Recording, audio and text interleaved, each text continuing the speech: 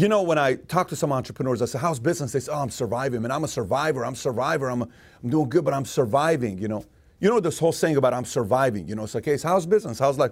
You know how it is, man. We're surviving. I'm a survivor, man. That's what I am. And I'm like, I don't know if I want to be a survivor for the rest of my life. Can you imagine if your entire life you're trying to survive from drowning in the middle of the ocean? What's life like if you're constantly just trying to survive? The whole idea is if you're constantly, as an entrepreneur, surviving, you're probably better off being an employee than an entrepreneur. Here's why. Listen, the whole concept about, like, even when Beyonce came up with the song, I'm a Survivor, she didn't come up with the song, Destiny's Child, when they had the song, I'm a Survivor, it was in 2001. She was born in 81. She was 20 years old, right? Maybe at that time she was trying to survive the industry. Today she's worth $500 million, if not more, right? She took it to a whole different level. The whole thing is about constantly thriving, with the period where you're surviving is got to be limited. Maybe 1 year, 2 years, 3 years, 5 years. I'm speaking to Maz Jobrani yesterday, comedian, and I said, give me the business model of comedians. He says, it's very simple. He said, perform 3 times a day. No, he said, yeah, perform 3 to 5 times a day, write every single day, but 3 to 5 times a day. So if it's a 3-minute skit, 5-minute, 10, it doesn't matter. Every day, try to do 3 to 5 and write every single day, right?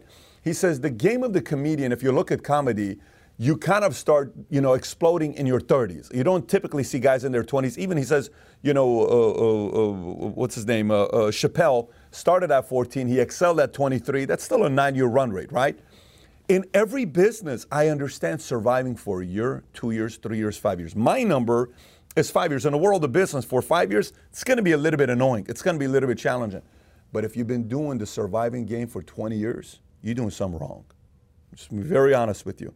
Either your habits suck, either the moment you make some money, you spend all of it, either every single time you have some momentum, you get cocky. There is something that's happening that's causing you to constantly stay in the survival mode. It could be a part of your identity. You don't think you're worth the next level money. You don't want to put the effort the moment you start succeeding, thinking it's going to happen by itself, and you no longer need to put the work that got you to start creating some momentum. But there's got to be something there. So either, if you don't want to pay the price, go be an employee. Go be an entrepreneur. But if you do want to be an entrepreneur and you do want to go out there and do something big, stop being in the survival mode. Graduate. Life is about graduating certain phases in life. And one of the things you got to graduate is being a survivor, instead being a thriver. Having said that, I got a video for you. It's called 7 Habits of Highly Effective Entrepreneurs. If you've never watched it, click over here to watch it. And if you're committed to graduating the survivor mode and being a thriver, smash thumbs up and subscribe to the channel. Take care, everybody.